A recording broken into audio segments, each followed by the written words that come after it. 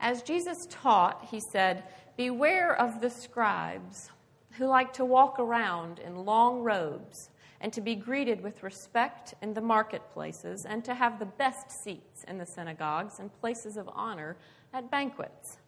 They devour widows' houses and for the sake of appearances say long prayers. They will receive the greater condemnation." Jesus sat down opposite the treasury and watched the crowd putting money into the treasury. Many rich people put in large sums. A poor widow came and put in 2 small copper coins, which are worth a penny. Then Jesus called his disciples to them. "Truly I tell you, this poor widow has put in more than all those who are contributing to the treasury out of their abundance. But she, out of her poverty, has put in everything she had, all she had to live on." This is the word of the Lord. Thanks be to God.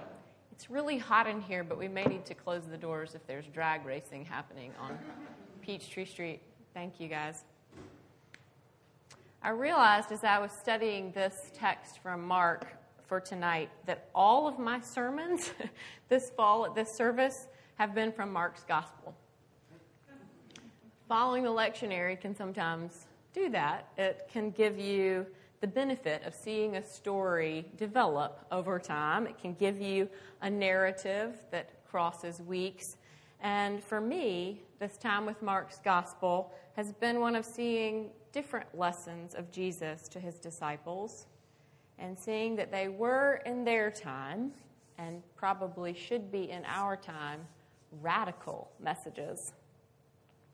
A few weeks ago, we looked at the moment when Jesus welcomed blind Bartimaeus to him and told Bartimaeus that his faith had restored his sight.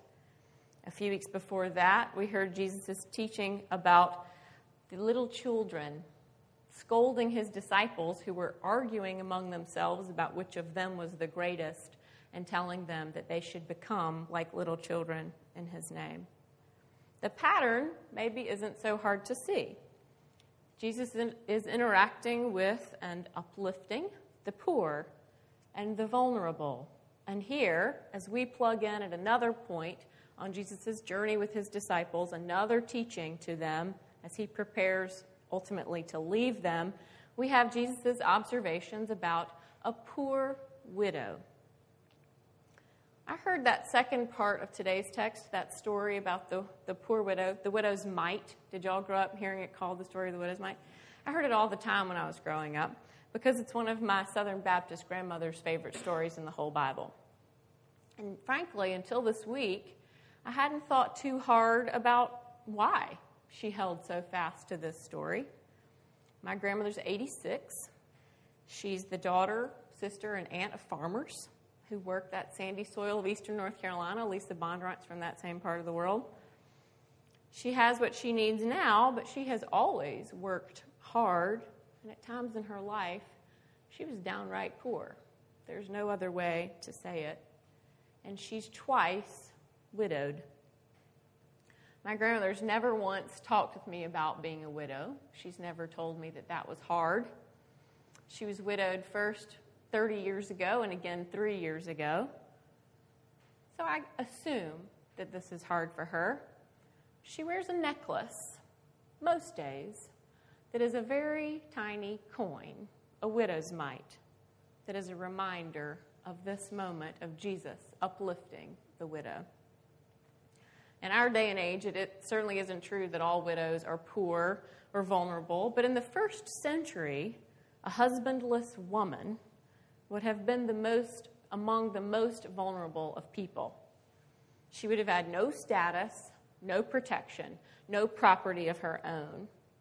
Last week, if y'all were here, actually, Alan preached from the book of Ruth, which is a story about widows who hold themselves together in a world where they have nothing and essentially are nothing on their own. And the widow who here in Mark's gospel puts 2 coins into the treasury is even more vulnerable because Mark tells us that she's also poor. A poor widow. A person who, like a beggar or a child, would have been ignored and even shunned in her world. But a person who, like a beggar or a child, is recognized, even singled out by Jesus Christ. It's no wonder then that my grandmother finds comfort in this story. Jesus singles out the widows and teaches his disciples that even the small amount of money that widow put into the temple coffers is more than all the contributions of the wealthy. In fact, this text is often read to be about contributions, about money. Raise your hand if that's the context in which you've heard this story. The widow gave her most treasured pennies, so should you, right? That's how it's usually read. Jesus seems to be lifting up the contribution of a vulnerable woman who's given away her livelihood. Mark, it's not just 2 pennies that meant a lot to her. It was the last thing she had. So a lot of people over a lot of time have read this as an instruction to divest ourselves of our earthly wealth, to give our money away, to up our pledges and dig deeper. And please don't mishear me. Those are good things to do. I saw Faye Webster here. I don't want to report to go back to our stewardship chair that I told everyone not to pledge. Please pledge. But the poor widow is not in this text because she's a shining example of pledging or giving generously. In fact, her contribution to the temple treasury probably wasn't voluntary. And looking at the greater context of this passage, Jesus has just predicted the destruction of the temple. He wasn't going around telling people to give money to it. He was concerned that the temple leaders were corrupt. So Jesus is not praising this poor widow for a sacrificial gift. Her gift is beyond sacrificial.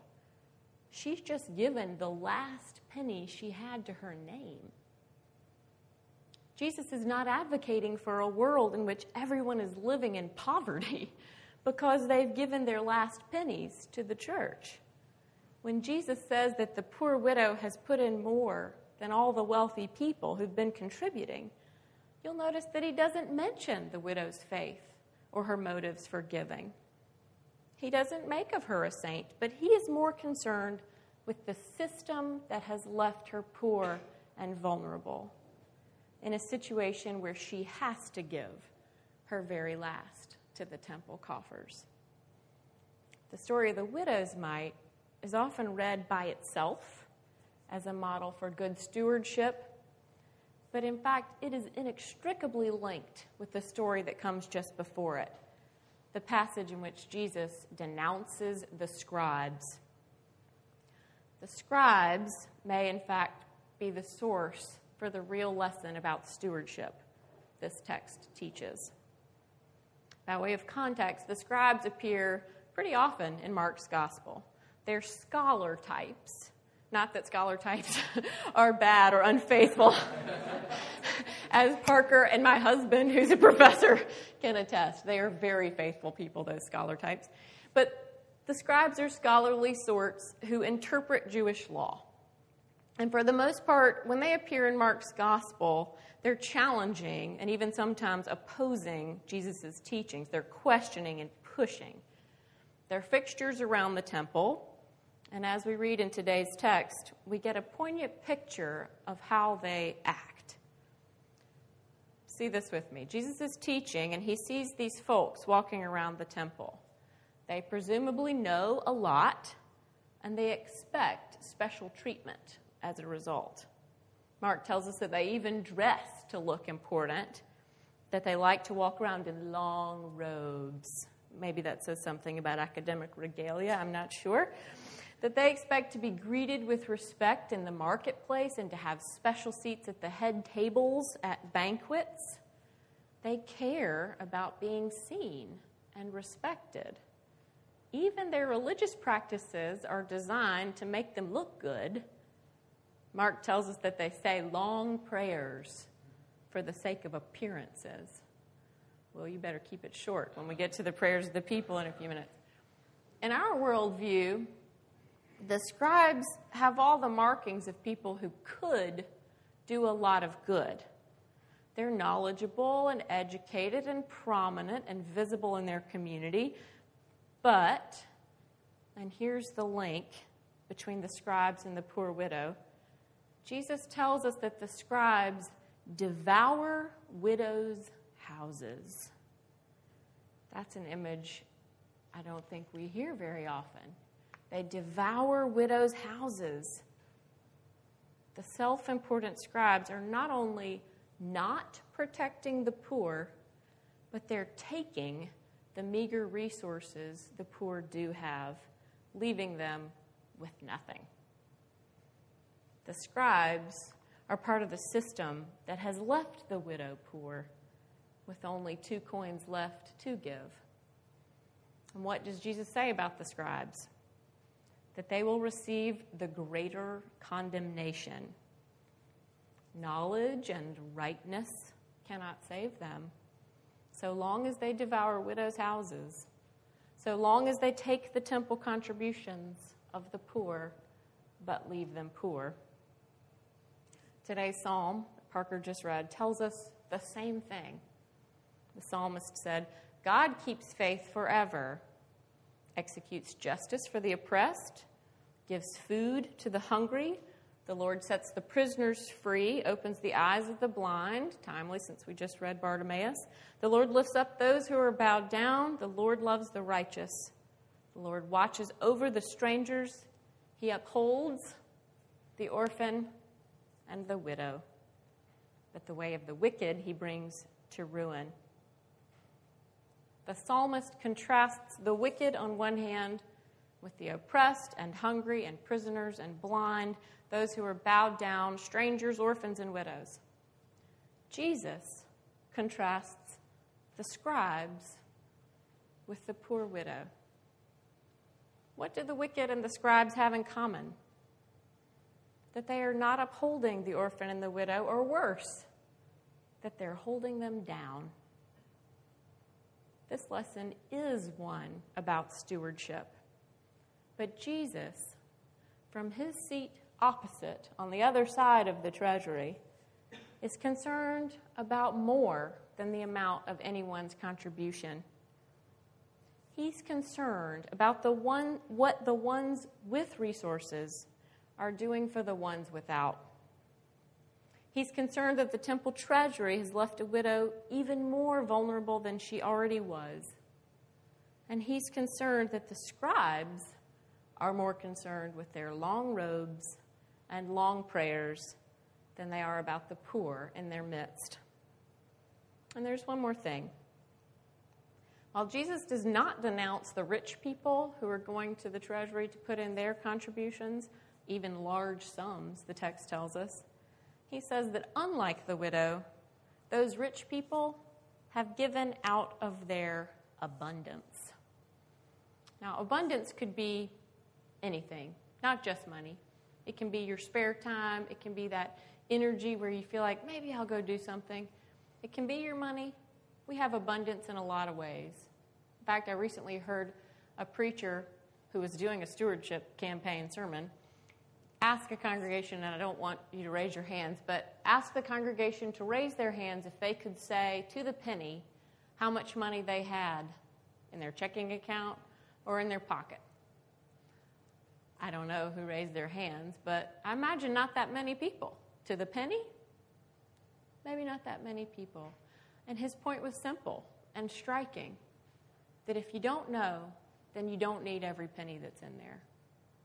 If you needed every one of those pennies, you would know just how many you have. So the rich people who've come to give their contributions are giving only out of their abundance. I said that I think this is a lesson about stewardship that reaches far beyond money. So I wonder, are we being good stewards of our time and talents and treasure? Are we stewards of our treasured role as neighbor to people who don't look like us or live near us or have what we have? Do we pay attention to systems that would take a poor widow's last coins? And when we do see those systems, Do we have the time and the gumption to speak out against them?